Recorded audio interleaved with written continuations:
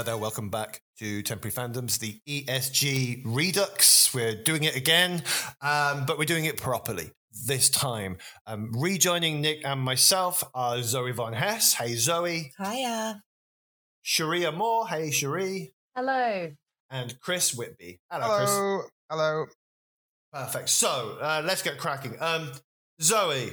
Yes. ESG, hang on, emerald, sapphire, gold, is that correct? Yeah, they've also, I think there's a vinyl record where they're also referred to as the Enterprising Scroggins Girls, which I think is amazing. I want that.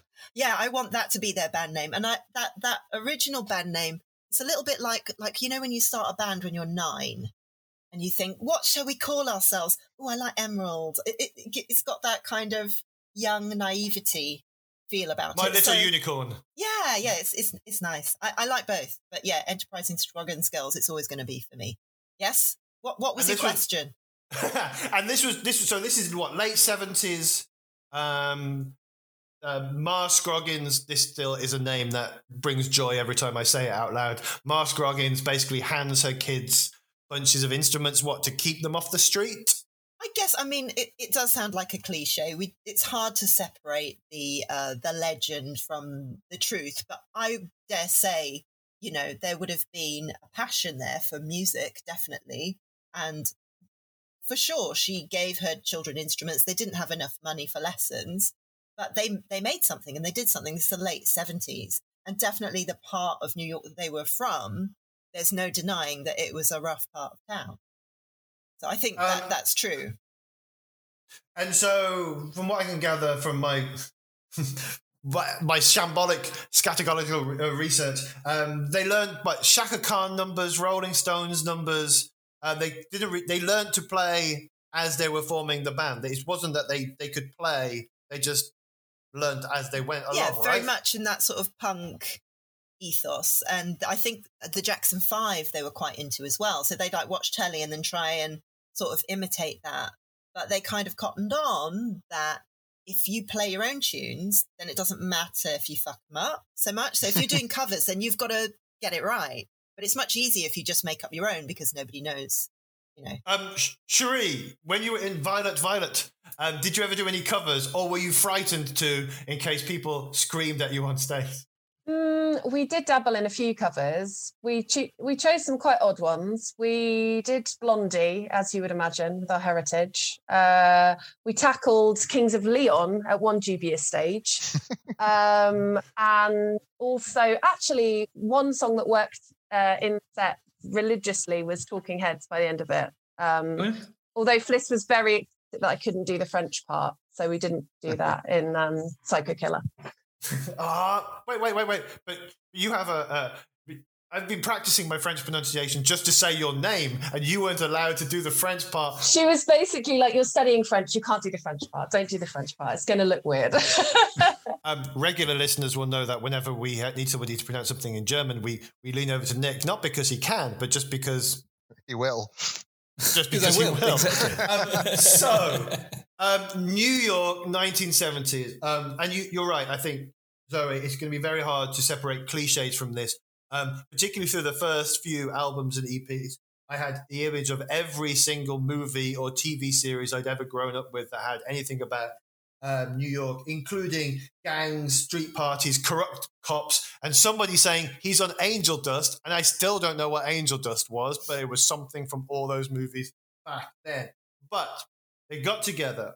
They managed to put out a couple of EPs first. Yeah, correct? Yeah, they put out an EP first. Obviously, someone saw that they had talent, and they're sisters, and they had so I think there's 4 sisters and a friend, and they were entered into talent contests by their mum, and that's where someone went, oh yeah, we'll give them a chance.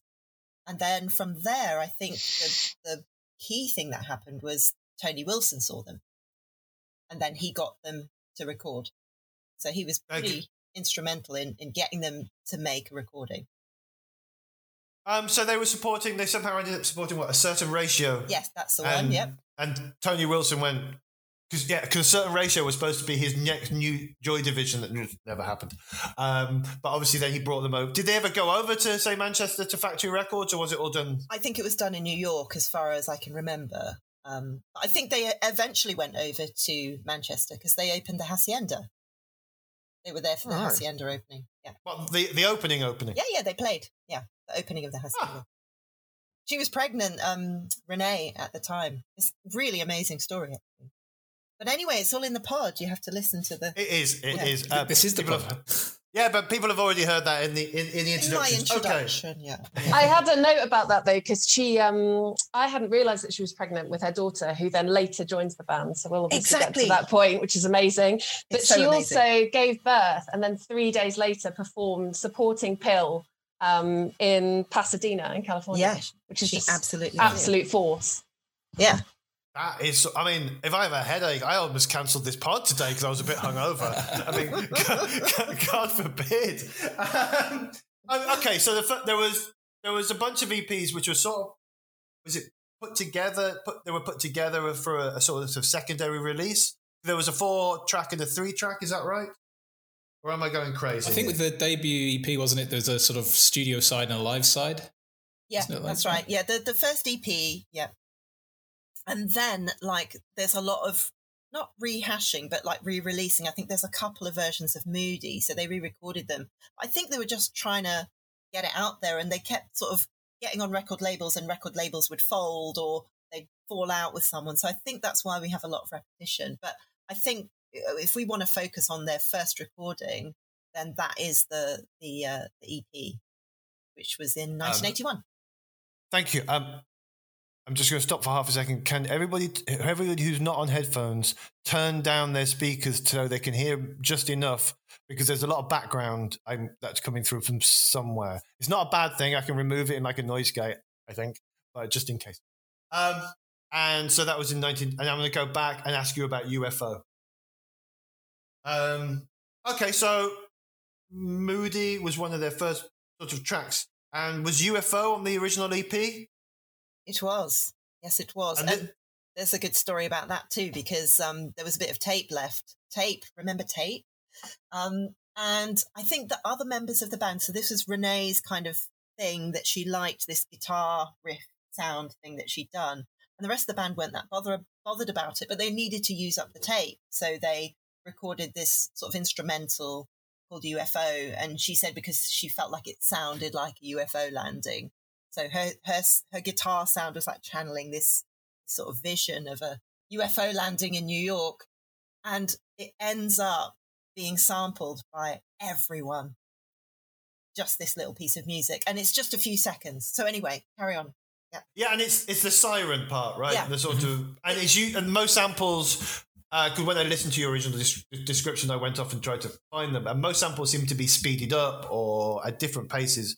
So it's just this weird little thing that got used over and over again. Yeah. Do we think it was used? This is for anybody really, as a question.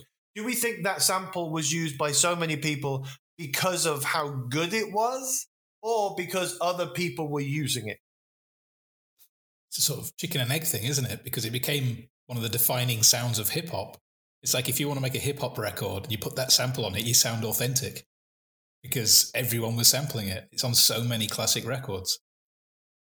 And anyway, why can't it be both? Mm. Oh, I just asked the questions. I mean, I write down questions and then I back away. I mean, one of us has to have a role. One of my friends who occasionally listens to the pod said, "Oh yeah, I'm the other guy that's on, the one that knows about music." So I'm like, fine. If Nick's the one that knows about music, I'm just going to ask some questions. Just better at bluffing, Ewan. Yeah. So, got sampled quite a lot. We had this initial early sound. I want to now properly spend some time with Come Away With, which was their first studio album. This was what year? 81? 83, 83. Sorry.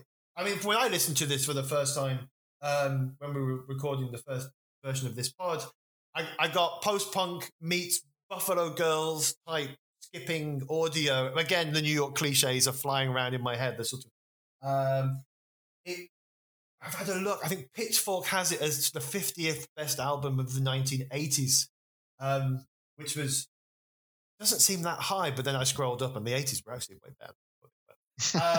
But this is what we said. This is New York in the early 80s.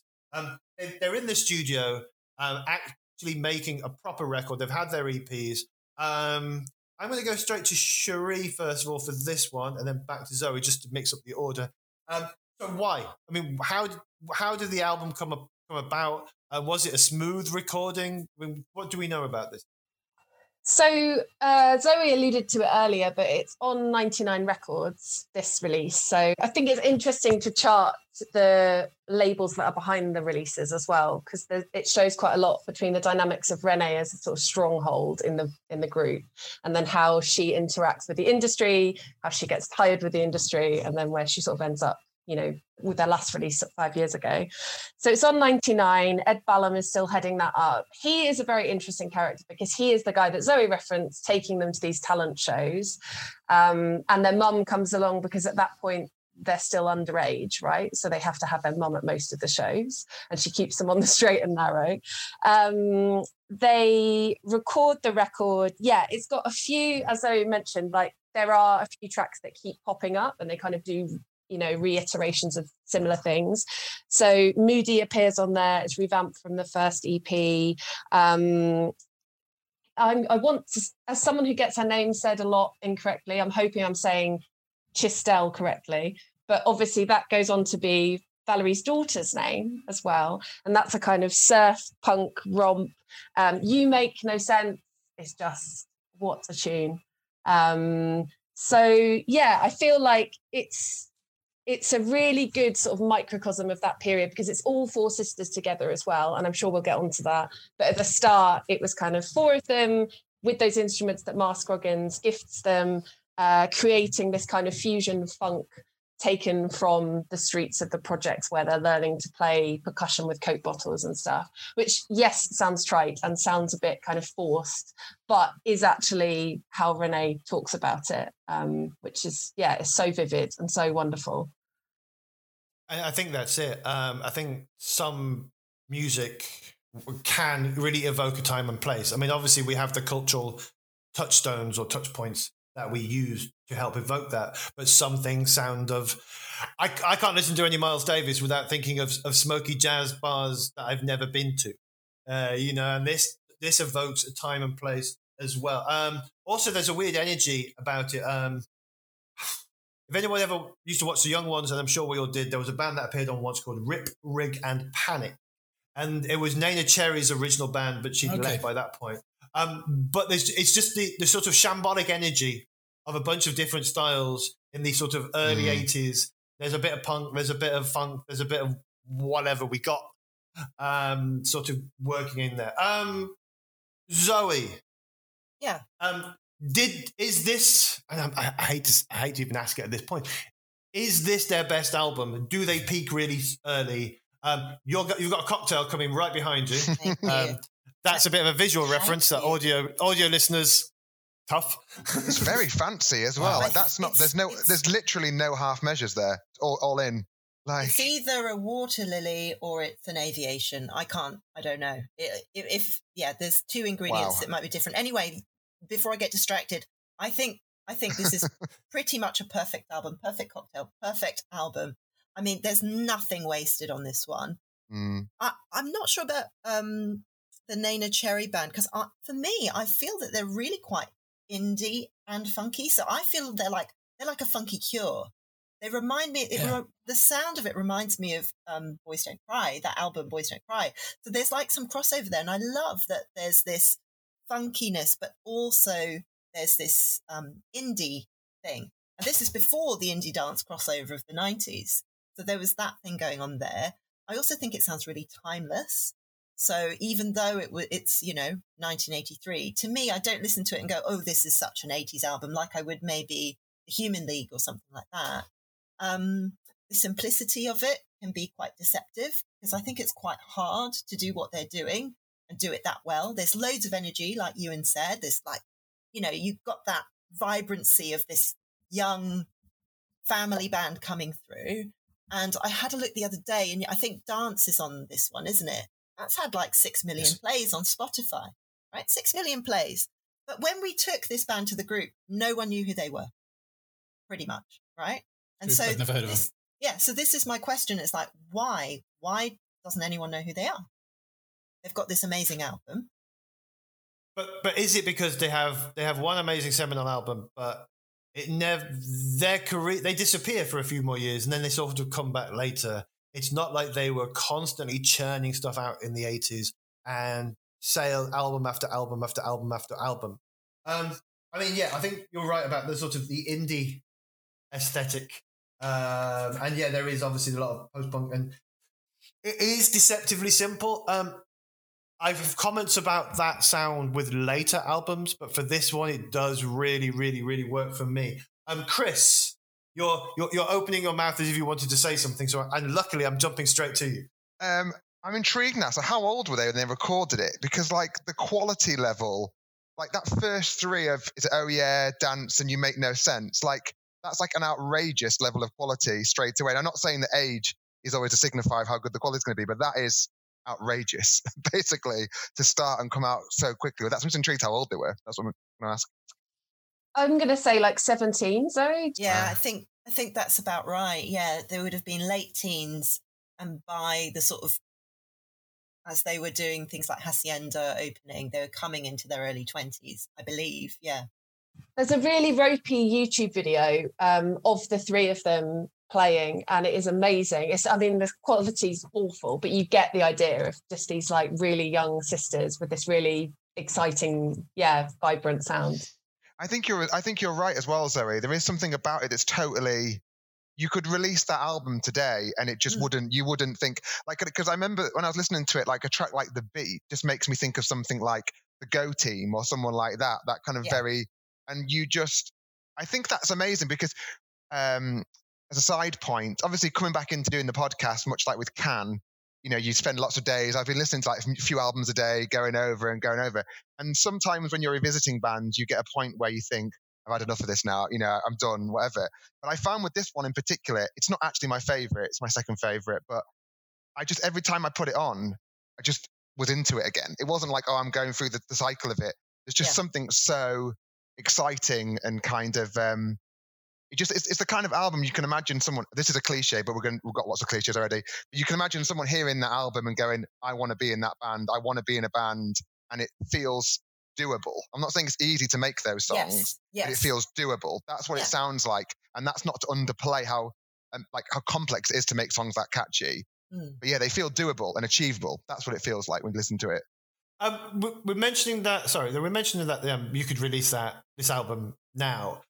Would it be released as sparse now? Do you think? Do you think a producer would be all over it, adding things and turning things up, and because obviously there's a lot of production on things now makes it bigger sounds. I mean, you listen to old records from say the 90s and from the 80s, people could get away with a flatter sound here or less oomph here because it wasn't what was expected. Whereas now, I just feel someone go, oh, we need something else. Let's get something else here. Let's turn that bit up. Let's get a bit of distortion on this. Do you think they could have released this now in the same way, or do you think it would be messed with? Anybody?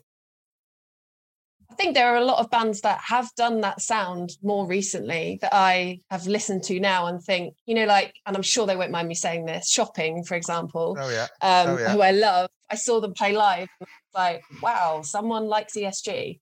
Like those bass lines could be from an ESG record. And they are a band that keeps things quite clean, very clean guitar, all of the levels are quite similar. Lots of drums, lots of interesting drums. So I feel like there is space for that. And it's interesting what Chris was saying about, the importance of seeing those sisters play like that and how that would inspire someone to pick up the guitar, because doing the research for the book, there are so many. And I wonder if that ties to your point as well, Ewan, about where they sit as this kind of cult band, even though they're in the footnotes of history. There are so many bands that reference them. So it's almost like a musician's band or like, you know, And so I know Kathleen Hanna has talked a lot about them influencing Le Tigre, and likewise with Karen O, that was a huge thing for her and Nick. Apparently, there's a lovely quote from her saying, like, they just wanted to be ESG when they started, just like minus the bass. That's what they were going for.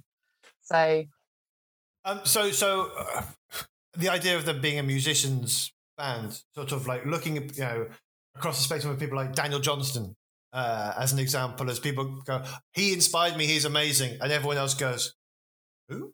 I mean, as an aside, when we did Daniel Johnston after his passing on the Facebook group, and for people who are listening, obviously this came from a Facebook group. Come to the Facebook group. It was, you could hear where other people got their influences from, although it was a very difficult month to get through because obviously there's all the tapes, etc. ESG luckily has a nice sparse discography for us to get through. Sorry, just two things I was going to add. I think one, going back to the idea of would this sound be released now? I do think there is a movement, like, I don't know if you want to know the band like Crack Cloud and that kind of sound, where they're really, I went to see them recently and it's really sparse and really kind of trebly. Like there's a movement in which, but I don't know whether, I don't think they're on a major label or anything. So again, they've got that freedom to have that kind of simplicity to it, I suppose. And the other thing I was going to say about the influence, and I might sound like a stuck record because I mentioned them last time, but I think the first time I actually heard of ESG was LCD Sound System. And I feel like I think that's another band where, I don't know really, he has all these bands circling around him that he's evidently just taken massive chunks from. So it's a real shame that they didn't, I don't know. They've got 6 million plays, did you say, Zoe? That's still a pretty... For dance, so that's still pretty single. hefty. Yeah, but there's something about that. They're another one that circles around LCD Sound System, and it's a shame that they obviously haven't got as much as some other bands that have come out of that. So I'm just not going to try and mention LCD Sound System every time I come on the podcast.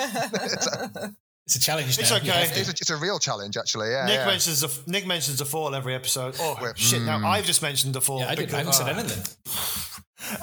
Okay. I think Shistov could be a Fall song in a way.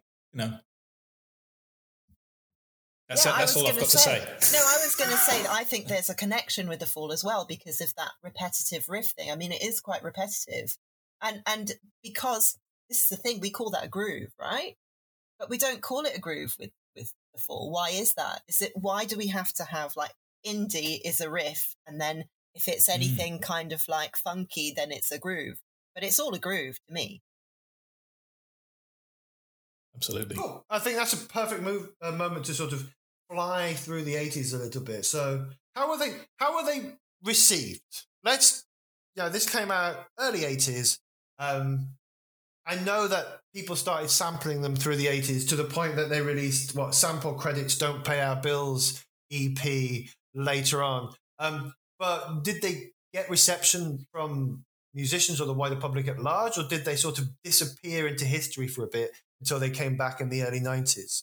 Zoe, Sherry, Three? I would say, from my reading, it feels, I've said it before, but it does feel like their peers were certainly aware of them and their peers were impressed and into them. So there's a lovely quote in the Beastie Boys book about them being the coolest band in the 80s. And I love that. I just think, like, for such a huge band to call out this sister troupe that most people haven't heard of is a massive, accolade. But yeah, other than the kind of the New York scene, I guess, as Zoe mentioned, they've gone over to Manchester as well. So they've got a bit of known, they're well known in that sense as well. But other than those, Manhattan, Manchester circles, I don't know if it made it much further, really. Yeah. I would agree. Yeah, I think that it's very much, it was a club thing. If you think about it, especially Come Away with ESG, it's like live dance music. It's like almost like proto house, but it's done with live instruments. So I think they worked very well in those settings that maybe didn't break through to the mainstream in that way at that time. Okay. So we're moving into the early 90s, and there was ESG, I guess. Was this a compilation of previous things that came out? I know that when I put it on again the other day, and Standing in Line opens up the whole thing. And I think Nick had mentioned this to me last year, and I didn't spot it at the time. It's Nine Inch Nails' Head Like a Hole. Wasn't me. Now you mentioned something about it being industrial. I thought it sounds like Public Image Limited. I could imagine John Lydon delivering those same lyrics. No, just the drums. The drums are proper Nine Inch Nails, which is about the right time. Yeah, I guess early 91. Was it? When did this come out? But yeah, it was 91, but it's a compilation, so I don't know if it was just capturing all the stuff they'd released since Come Away with ESG, or I'm not sure it was a compilation. I think that they had new tracks, but they also had reworkings of songs that they'd done before. Right. Okay. So it was a mix of old and new material. I don't think it was any sort of cash in. It's just that I feel, do you know, in those days where people would release, I'm trying to think of which band it was. Maybe it was Aha. They released Take On Me like 3 times, didn't they? To try and like get hit. So I feel like it's very much in the spirit of that. Like if you made a record with a track on it and didn't do very well, then you would try and release it again. So in the hope that it would get picked up. So perhaps that was an aspect of that. But it has got new material on it, that one, definitely. So how did this new one come about? I mean, they obviously disappeared. I mean, they've released a couple of EPs. They've been sampled by everybody. Did they just decide, well, we're now in our mid-20s, late 20s, we're going to go and do another album? Or was there sort of a clamoring? Had they been rediscovered and they were taking advantage of that? I think they were on a small independent. I think this came out on Powwow.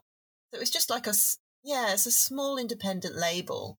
I think they just, they're just carrying on. They obviously were a band and they wanted to keep going and performing and releasing, but they didn't have major label interest, as far as I know.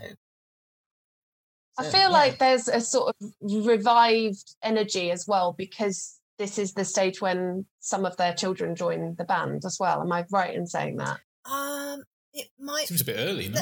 No.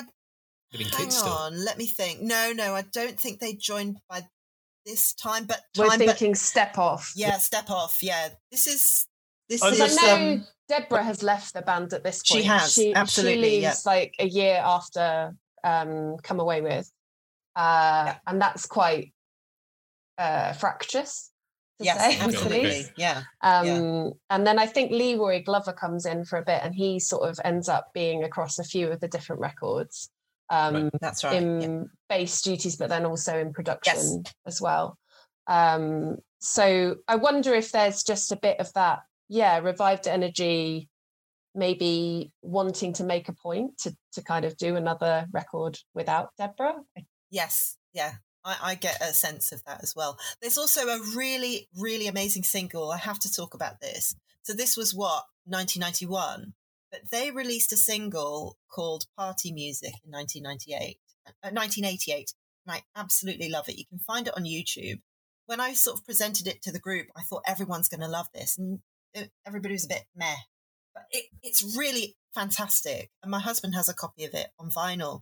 And I remember being at a house party in Bristol, and he was doing the DJ, and he played this track. And I swear to God, I've never seen so many women get up and start dancing, which is, if you're a DJ, apparently that's what you want to do, because if the women are dancing, the men will come and dance too. So it was like, it's like magic.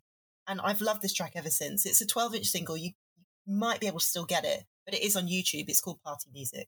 So I think it's really, really strong. Okay. Anyway, back to the album, ESG, the album. ESG, the album.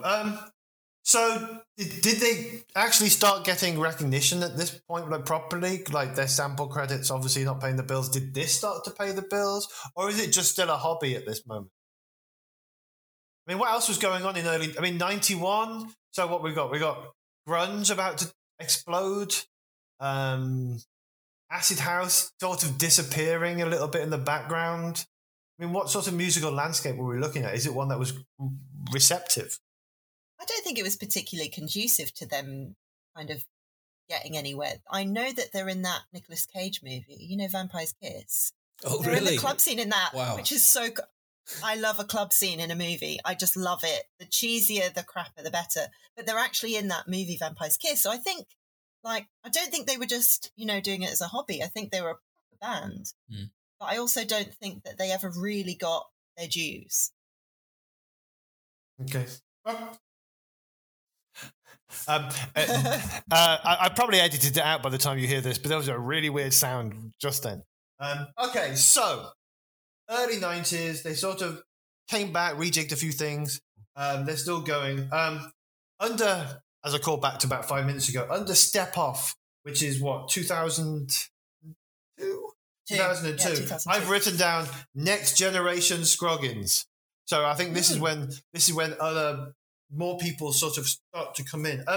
I will say, by this point, occasionally for me, on a couple of tracks, the simplicity, I just think you're missing an instrument. I don't know what instrument it is. You're missing one instrument right here just to give it something. It's like they came back doing their own thing and their parents' thing.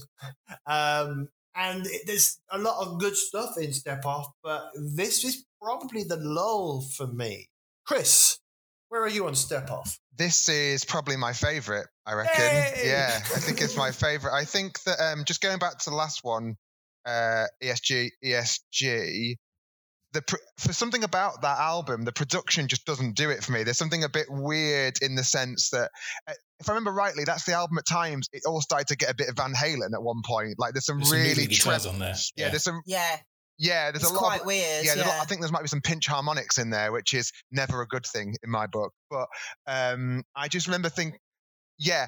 I also realised I just said that out loud, and then halfway through it coming out, I wasn't entirely sure I was convinced what I was saying. So maybe rescind that from it. I think there are some.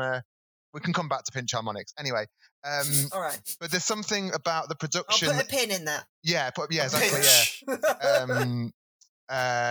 I didn't get on with it basically, but I think on this one it kind of comes right. I think that sparseness, that kind of, it's my favorite basically. I think it's got I think every album has got a song on it that should have been massive, and there's a few on this one, but like on the last one, I think that Erase You should have been a massive pop song.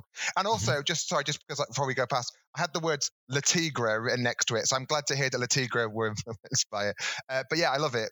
Yeah, I think that I think most people from the references and other places, if you thought of ESG, you'd think of that, come away with ESG. But I actually think this is a lot more interesting. I think there's some amazing, we'll go into it, but I think it's amazing, essentially. Obviously, regular listeners will realize that whenever I express my opinion on anything, there's always one guest who goes, no, total opposite. I don't even know why I'm here sometimes. Okay, so with 2002, they've got this new album. It's Chris's favorite. I got a bit of a lull thinking there was something missing. Zoe, where's this sitting with you? I think it's kind of amazing that they're still making good music in 2002. Quite frankly, I mean, fair play with your children in the band. Fucking hell.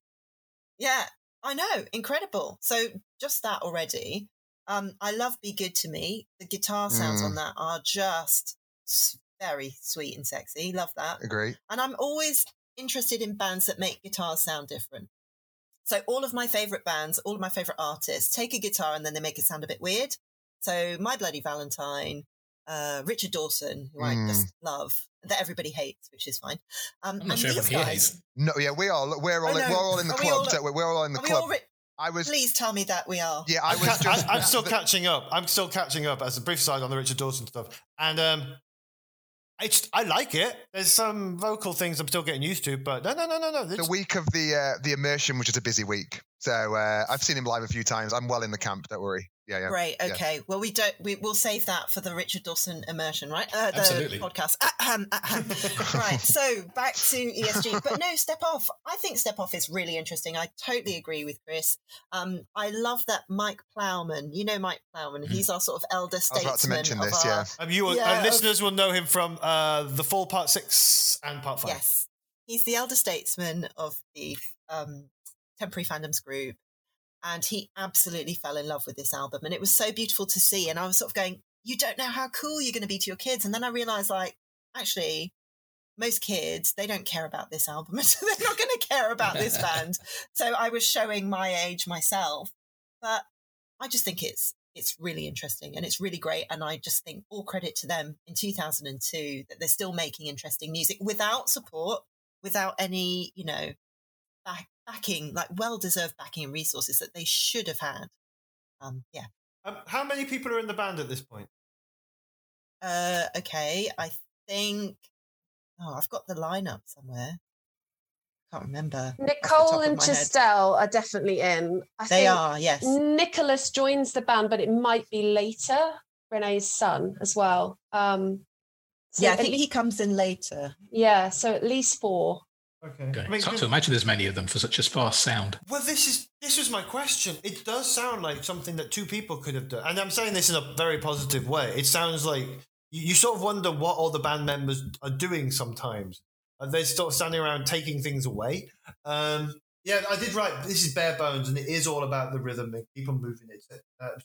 Moving it forward. But yeah, it's just, I don't know. I felt this one was a bit lacking for me. There is definitely something that happens at this point where you could argue that a lot of the songs, nothing really happens, but it's that kind of beautiful thing in the fact that it just keeps you intrigued. I don't know, there's something about, it's the rhythm thing, isn't it? Like, that is definitely the kind of characteristic, I think, from now on, that you've just kind of got to stick with it, and it has this kind of, again, I'm going to use the cliche word, but it's the atmosphere of, isn't it? Do you know what I mean? Like, a song like... Yeah, it's a mood. Yeah, It's Not Me is absolutely, like, unbelievable. Like, there's something about that song like that, and Six Pack, I think, is amazing. The fact that Six Pack isn't like a staple of every indie disco is a crime. Yeah. Nick corrected me the other day that I might have thought it was about something it wasn't about the other day.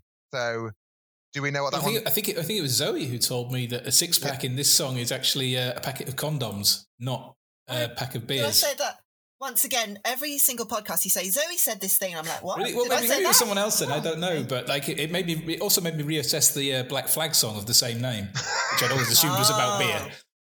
But suddenly, then when you think, well, $25 and a 6-pack to my name is the chorus, and it's about condoms. That changes everything. I love a bit of safe sex. No, I'm all for that. That's great. I think that is something we haven't mentioned yet, actually, that I find the lyric. As well, but always. But the lyrics in general, I find all of the lyrics, you can take them on a very surface level, and they're like, oh, it's a bit party, whatever. But particularly, again, as it goes on, they're all, I don't know. I mean, I don't know enough about, I'd hand over to others know more, but it's just the lyrics are very simple, but really powerful once you start like really focusing in on them. But I don't know enough about their situation of like what the songs are about. But there's definitely a real, just simplicity. And I suppose you could say that all the way through, but a real amazing simplicity, because as I said earlier, it's not easy to do simple, if that makes sense. It is. I totally agree. There's kind of a zen of it, isn't there? There's some sort of zen thing in it when you take a phrase and you repeat it, and it's got to be good, because otherwise it's just boring. And they manage to like hold my attention, so they're doing something right. I mean, this does follow the narrative of a lot of the bands we've covered on the pod, Can and The Fall, and ESG, different types of bands, but still they are loved because of their repetition and not necessarily bridge chorus structures, etc. Okay, so we went from an album a decade, and now we're only going to wait 4 years. Is it 4 years to keep on moving? Yeah. And this 2006. The band gets bigger at this point, although the music still stays relatively bare bones, right? I think it's more minimal, I think, this album than Step Off. They just took everything out. I think it's the opening track, Purely Physical. It's such a sparse track. I feel like this is deep in Renee's like dub. Yeah. But it's also funny. I mean, I think Zoe mentioned this in the introductions. This whole thing that they didn't do themselves any favors with making themselves incredibly easy to sample, because they all sound like backing tracks. They all sound like tracks you could take and then add a few more layers on. I guess it's just kind of what Ewan was saying about Step Off as well, feeling like there's something missing. It's like so much of that stuff. Complaining about being sampled and then making highly sampleable tracks. Stop it. Get a brass section. I did by this point get surprised by how little they had changed. Everyone changes. All bands change. We've just come off the back of recording 6 episodes about The Fall. The Fall stayed the same, but they changed dramatically throughout. There was certain periods. And yeah, okay, one bit sounds a bit more 80s and this bit sounds a little bit more 90s. But in theory, this is exactly the same band. It's a continuation of what they were doing before. Sherry, do you agree? I don't agree with that. Yay! No. I wrote on my very extensive notes that it's so processed and so digital. For me, it's like ESG meets Logic. And I know what you mean about Step Off, but for me, that comes much later than Lull, like the next record, where I'm kind of missing something. I think Keep On Moving, it's interesting because they've had this kind of resurge of interest in a small way, because they're on a bigger label, I'm doing inverted commas, on Soul Jazz. So they've got a bit of structure, they've got a bit of industry behind them. And so Soul Jazz, I'm assuming their PR done a good job of sending out the record and trying to get a bit of coverage. So I did actually find, which is very rare for ESG, reviews from The Guardian, Uncut, Observer, talking about and it is interesting. I guess it's just the theme of this whole podcast, and for ESG, she probably feels like it's shaped her whole career, is this perception and whether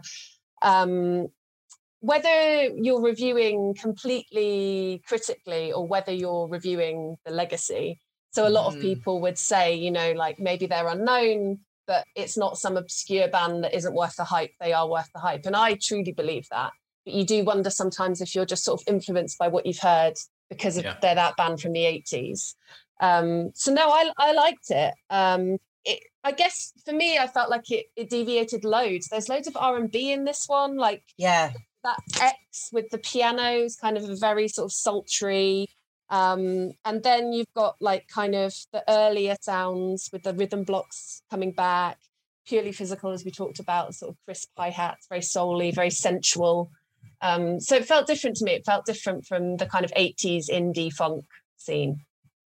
Cherie, can I ask what the reviews said about this album? Like more or less, what was the general consensus? They were positive, all of them. Oh, okay. But that's kind of what I mean, is that they were positive in a sense of, you may not have heard of this band, but they've still got it and they're worth listening to. Right. Okay. Interesting. Yeah. But is it that thing I think you alluded to that it's almost because they're a musician's band and because they're held up by this point as being this cool thing that no one else knows. We all have known, but have never been, that person who liked things because they were cool. We have all been that person. We have totally been that person.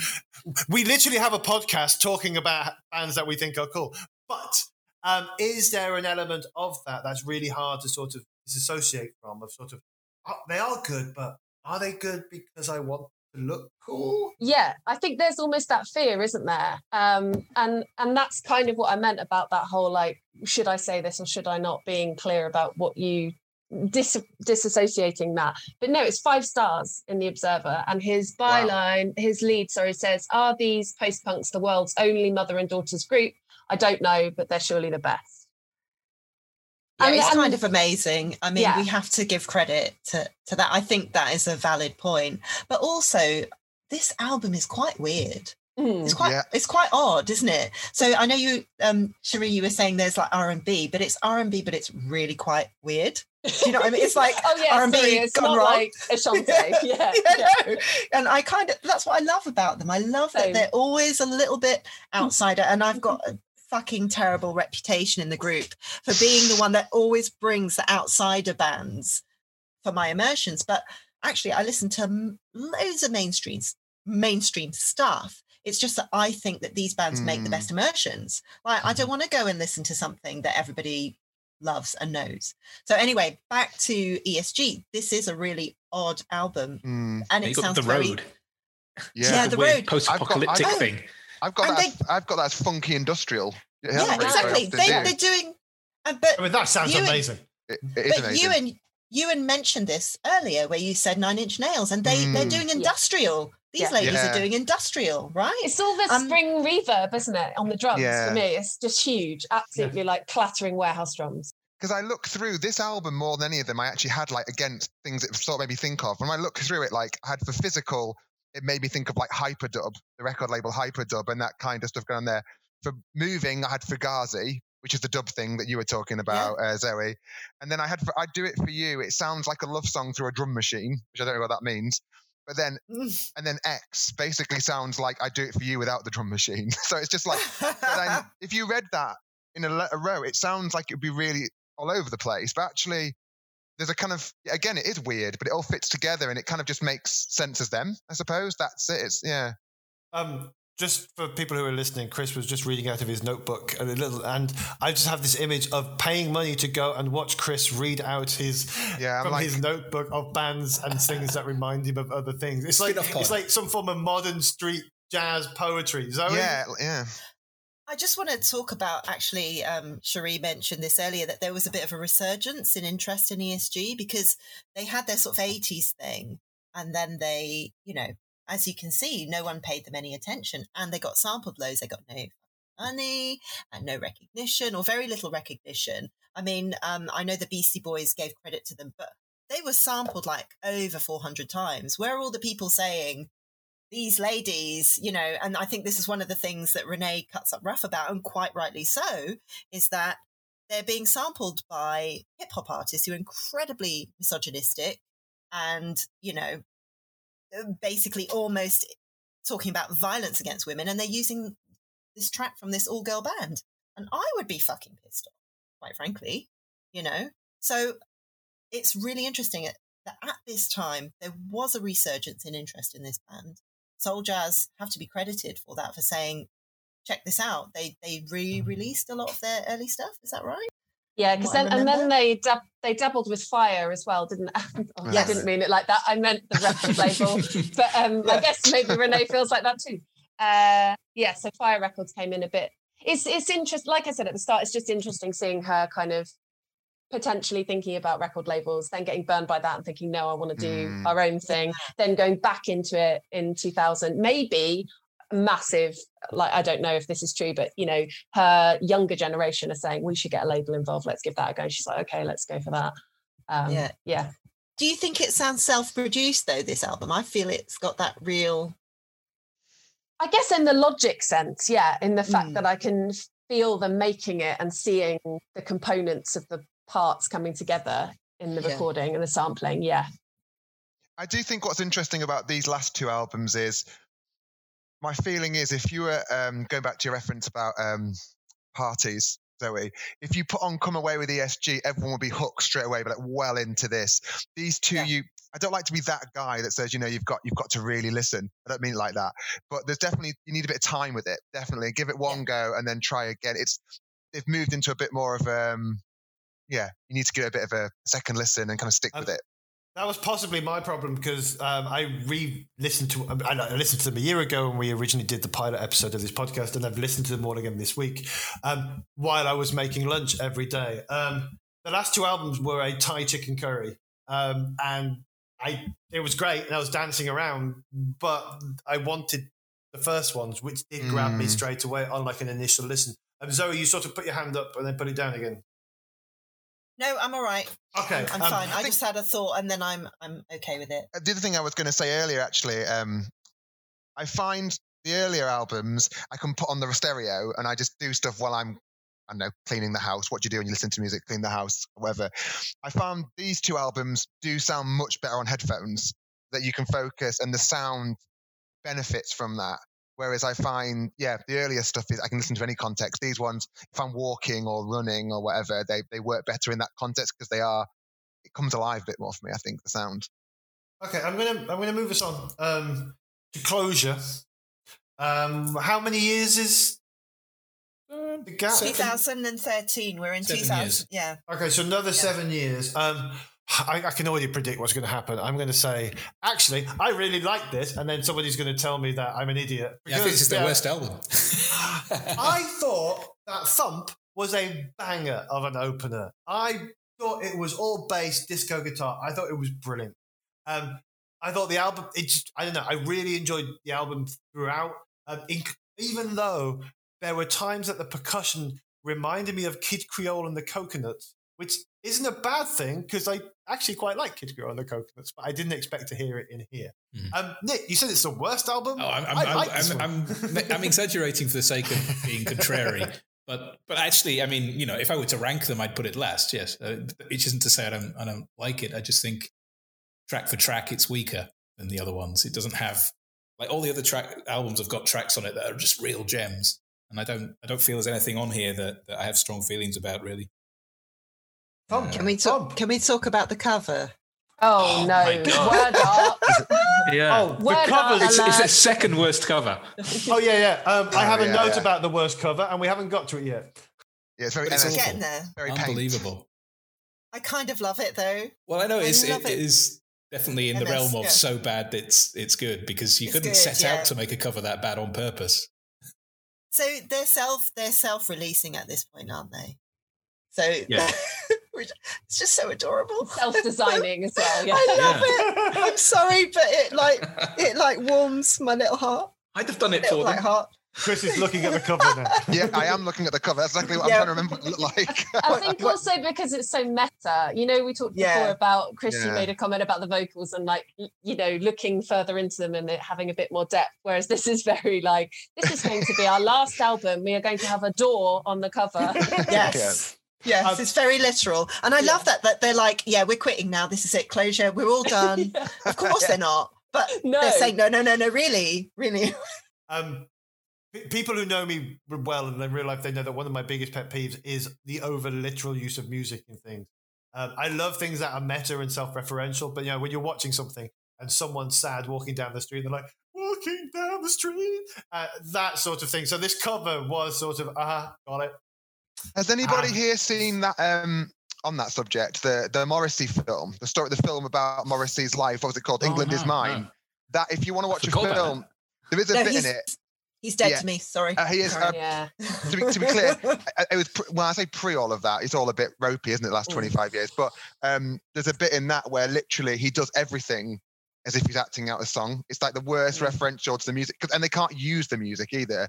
Anyway, away from Morrissey. Sorry, that was a low moment. For me, Morrissey was like the TV series Lost. I moved away after about 5 episodes, and then when everybody realized it was shit right at the end, I just laughed at them because I was right. Well and done, I was very rarely right. This time I was right.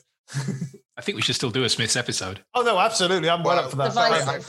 I've taken this into a very dark direction. Sorry. Thanks, Chris. Yeah, sorry about that. I was thinking, listening to this one, like a lot of bands when they've been back for a while, or they're still going, and then you inevitably get a crossover where they do a collaboration with someone or you try something. I really wanted to hear this album if they'd paired up with The Roots or Questlove, someone like that. There's something. There's something about. I just really heard it I just think that overlap would be amazing, and I don't know what it is, but this one just feels really. There's a lot of drums on it, a hell of a lot of drums, and that funkiness to it. That's the image. I want that to happen. They've still got something, haven't they? Yeah, exactly. They really have. Still, even after all this time, they've still got something. I think the Pain. Yeah, that's which is amazing. Very Amazing. R&B, but it's always just a little bit weird. Yeah. Once again, I love it, and I feel Tonight. That's another one which you feel this is the start of something. This has got something here, but then it doesn't really develop. But I also really love on this one, Strange Creatures Dance, which I think is great. the end. Yeah. It's such a great track.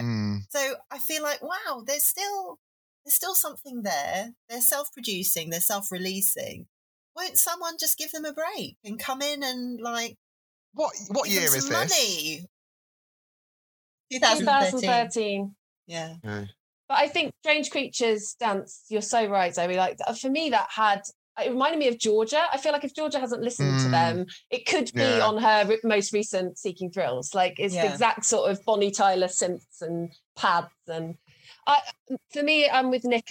It's definitely the weakest one. I miss the real drums. I just want, and I think that's what the shift happens for me in these follow-up records from Come Away With, where it is a full band, and that sounds really puritanical, but I just want to hear the timbales and the congas and the drum. That for me is what is ESG. Yeah, because that's their strength, right? Yeah. So when they go electronic, we lose something there, and I think that's valid. Yeah, exactly. Absolutely. So for me, it felt weak because of that, but there are still some great tracks. And interestingly, to seg us into the next album, the year after, I feel like they almost get their sort of legend period because they play at the Park stage at Glastonbury. Yes, and that's right. they play Yes. at James Lavell's Meltdown Festival, which is the only time I've ever seen them, which was tremendous. I was going to say, have you seen them? That was wonderful. That's what I was just about to ask as well. Yeah, I'm glad Me it too. came up. Yeah. It was funny though, because it was in the Royal Festival Hall, which is seated, obviously. Yeah. And if there is a band that should not be performing in a seated venue, is ESG.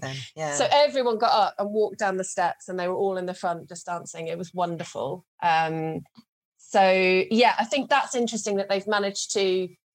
Yeah, I guess they've moved into that legacy phase of like, now they've been performing for 3-4 decades. They play the Park stage at Glastonbury, but almost as a remember this band rather than this is their latest record closure. Sure. Yeah. Okay, so that is a perfect time to segue up to the worst. Welcome to album cover chat. Now we are moving to the worst album cover. Incidentally, in a previous episode, we talked about an album cover and then were contacted by somebody on social media who had the original artwork of said album cover. So if anybody's listening who have the original clip art GIFs files of these album covers, please get in touch. So yeah, what more can you take with possibly the worst album cover of all time anybody's ever done ever? It's quite bad, yeah. The album cover. I kind of... I've got to be clear here, because I quite like the album. Oh, we're not there yet. We're on album cover chat. Okay. Different segment. I mean, what the fuck were they thinking? I mean, they've got multi-generations in this band at this moment. So you've got... I mean, this feels like misguided auntie trying to be cool. But the kids have gone, yeah, whatever. Let's pull it out. Ewan, they're grannies. They're essentially grannies. Is your granny as cool as fucking ESG? Quite frankly, But there are other people in that band. There are younger people in that band who would go, "What are you doing? Can we get a proper?" If like Renee is your mum, would you face up to her and say, "Don't do No, that"? I'm a coward. Yes, I would. I'd say, let me do it. I don't know. I think Renee is a formidable woman and more power to her. And if that's what album cover she wants, then... Also, they're quite an eclectic bunch. I'm pretty sure when they played the South Bank, Nicholas came on as a lizard, just dressed as a lizard. So if you're like, yeah, you're wearing that, cool, yeah, that's fine.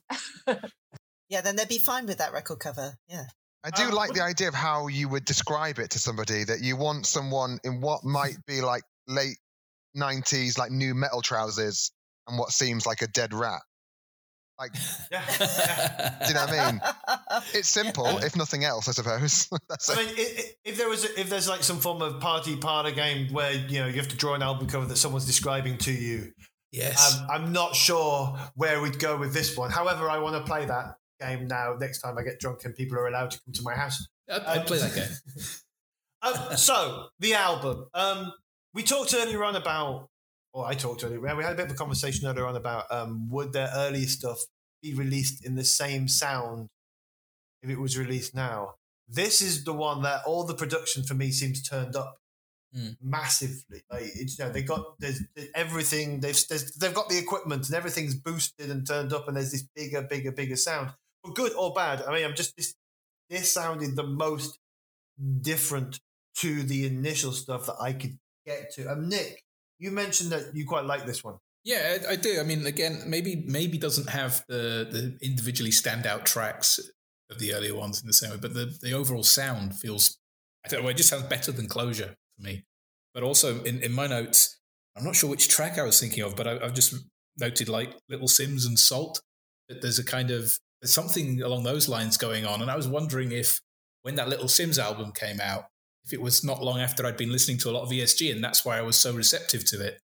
Maybe. I didn't think of that at the time. It only occurred to me in this last week while I was listening. But then again, you've got a track like My Bug, which has that big sort of industrial sound again, like The Road. It's nuts. Your granny's making industrial, you know. Yeah. Pretty impressive, Some of the guitars go into sort of Bill and Ted. Oh, yeah. Don't they? Proper like Faith No More doing the lead riff. I also thought the ESG thing would sound like totally monumental live. Like, it sounds like it would be massive. Do you know what I mean? Yeah. And because that's one of, all the way through all of it, I did start thinking like, what would it be like live? Like, would it be this kind of just how? Because going back to your thing about the Royal Festival Hall, the only gig I've seen as part of Meltdown was Sun. I went to see Sun at Royal Festival Hall, and again, I imagine some of the sound on this, if it was up like loud and bassy, it would be like really physical, like really kind of I can imagine it being quite big, basically. It'll probably be unsurprising to know that they hardly played any new stuff in that set. So right, okay. I specifically remember them playing Watching, because I remember thinking that was a really weird song and the lyrics are really strange. And but other than that, it was a lot. It was a best. I mean, you've got so many albums to cover and so many great tracks. I think they just went proper greatest hits with the set list. There was a greatest hits album at some point, wasn't it? Dance to ESG. There seems to be quite a few compilations. Okay. So I mean, they have been a constant, except they've changed it a little bit. And how many family members in total have been in ESG? I think it's 3, isn't it? It's the 3. That was at the start. Yeah, at the start. And then, it's going to be 8 or something. Okay. Oh, you mean in total? I'm thinking of like the next generation. Yeah. I can't do maths. Okay, so I mean, they're a band that definitely they've got their legacy originally as a musicians band, and they were lauded by the same people who were also stealing their samples and not giving them money. And now there does seem to be a recognition. People looking back and go, this band, they've just finished, or maybe they haven't. Maybe they'll come back with another amazing album cover. This band means something to music, and obviously they've influenced a lot of different artists over the years. I'm slightly distracted because behind Zoe, it looks like her husband was trying to open the door and crawl and stay out of the camera. That was a child. Yeah, that's my daughter, my eldest. Yeah, carry on. What's her favourite ESG album? She doesn't like ESG. She likes the Mechanisms and podcasts. Oh my God, don't even. I wasn't sure. I wasn't sure if the Mechanisms was a comment on like the political structures. Sorry, I wasn't sure why. No, they're a band. Right. They're a podcast-related band. It's very, very complex. It's all like fandoms and temporary fandoms. Klaxon. Maybe we're cooler than we thought we were. Maybe we've got younger references than we realised. Chris, we are not cool. We're just as cool as we thought we were, if not slightly less so. We've gone through the journey of ESG. I mean, legacy. Do you think? I mean, are there any? We've mentioned things like LCD Sound System. Big artists that have sort of been influenced, that have had them as an influence. They've also seemed to fit a very similar space coming through the post-punk era of things like The Fall, or et cetera, et cetera, et cetera. Do you think this is it for ESG? Do you think they're going to have their place in music's history, in the canon of, or do you think they're just going to be what they are now? That was a terrible question. Well, hopefully this podcast is going to break them. Well, if there's any justice in the world, then they will get the recognition that they rightly deserve. Yeah. And when Cherie's book comes out, opening night, surely book release gig. Well, so it's no like happenstance that it's coming out the year of the 40th anniversary of Come Away With. So excellent. I pushed for that, and I would love to lure Renee out to play again. As Zoe said previously, I think she said numerous times, this is the last album from ESG, this is the last gig from ESG. I think I interviewed her once and she said exactly that. And then the second time I interviewed her, it was like, oh no, we're still playing, we're still here. So I hope, 40 years on, maybe there'll be the proper righteous fanfare for them. I'm looking forward to their third final album. And hopefully they'll maybe the next one is a door reopening. I was thinking I do find interesting with them, because I can only go on my experience of how I came across them, but I do think they're so overly associated with that kind of punk funk, if you will, DFA, that kind of early 2000s revival that really underplays them. I think that's one of their biggest problems, that you can say, oh, they kind of influenced the Rapture and all that kind of stuff that happened in the early 2000s, but really that's such a small part of what they did. And I wonder if that's their biggest problem. Like, that actually there's so much more, but I don't know how you get that across, because it's, as we said earlier on, there's a bit more work that goes with it. I don't know. Yeah, I don't neatly fit into any one place. No. Which is what's great about them, but also probably why they may never get the recognition they deserve. I hope I'm wrong. Well, if you are listening to this and you haven't been listening to the Spotify playlist, please take some time and go and explore everything.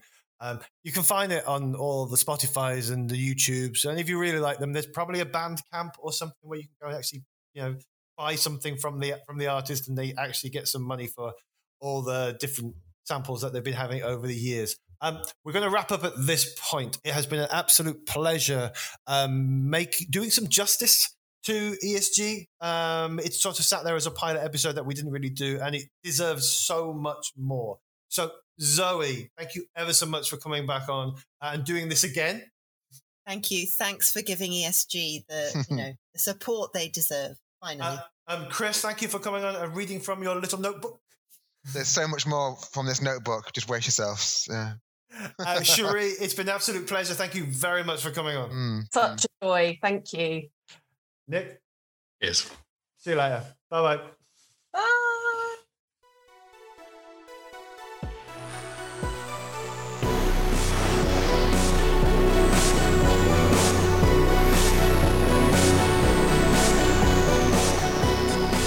Is it over already? In that case, it must be time for me to roll the credits. Thank you, Zoe von Hess, for your heartfelt introductions and for rejoining us for the group discussion. Thanks also to Christopher Whitby and to writer and broadcaster Sharia Moore. Look out for her forthcoming book on Come Away with ESG for the 33 1/3 series. It's sure to be brilliant. Thank you also to my obstinate co-host Ewan, who simply refused to let ESG be that band we did on our half-assed pilot episode. You done good, Ewan. Mar Scroggins would be proud of you. Thanks as always to Jonathan Fisher as well for our soundtrack. If you enjoyed the show, you can show us by liking and subscribing, but better still, chuck us a review on Apple Podcasts. We haven't got the budget to offer you bribes, but know that you'd earn mine and Ewan's appreciative nodding. And please do join us again next time to listen to more incredible records. I'm Nick Hilditch, and I'm going to erase you just like a drawing. Pump it up, girl!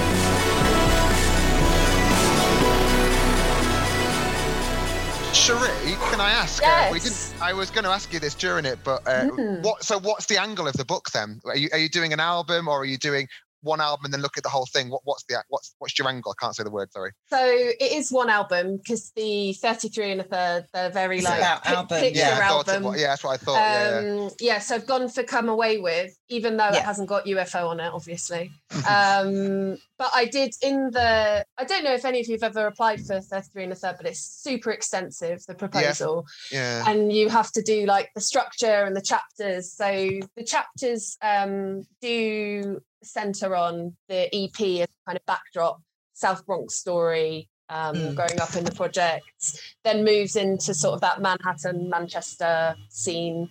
I've got a bit about that legacy of them playing across decades. And then I've got a bit on sample credits that I'd like to get some kind of experts on. And then a bit at the end around other people have been influenced by them, kind of, heavyweight names. So I've gone ambitious. I don't know if I'll get all those people, but I'm hoping so. I've been chatting to Peter Hook about getting his kind of hacienda take on it, which would be awesome. And I spoke to an incredible woman from the Bronx Music Heritage Centre who's told me a lot about the projects and kind of growing up there. So yeah, sounds amazing. I wanted to speak to Renee, but when I messaged her about the bit, she's as you can imagine, she's quite a tough character, and I think she's probably quite guarded. Yeah, she's been burnt a lot, and initially she was a bit off with me about it, but then she emailed back like 5 hours later because of the time delay, saying, "Oh, Cherie, I remember speaking to you, and you were one of the journalists that got it right." So yeah, hopefully she'll chat to me. I want to make sure the time I get with her is really pointed, and I'm not, it's focused to not bother her too much. Because she's got bad knees, hasn't she? She's got bad knees. Make it comfy. Yeah.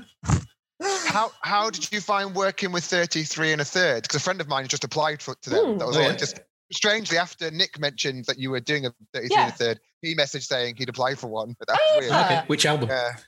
He wants to do. Do you know the band Dead Meadow? They're the like psych rock band, but he's been in contact with them, and they've got back straight away saying they'll do interviews for it and stuff. But I'm not sure if he's been overly enthusiastic very early. That's my only concern. Well, the story I know is that Stuart Lee got turned down to do a Hex induction hour. I did not know that. Wow. Apparently. Gosh. I haven't. It was a long process. Like not just me doing it, but as in I didn't hear back for ages. So I only actually found out. I think I submitted it in July, and then I found out in December last year. And I think they'd said they'd get back to everyone by September. I didn't think so. I kind of assumed it wasn't happening. And I know there was quite like fierce competition. But the good thing is it's super varied. The last round that they've just accepted, like Kendrick Lamar's on there. So's Babes in Toyland and ESG, which I'm amazing. About. Great. Yeah. That's great news. Yeah, it sounds exciting as well. Looking forward to it. Thanks, guys. Sounds good. Really great. Let's continue this already. There's 4 copies at least. Exactly.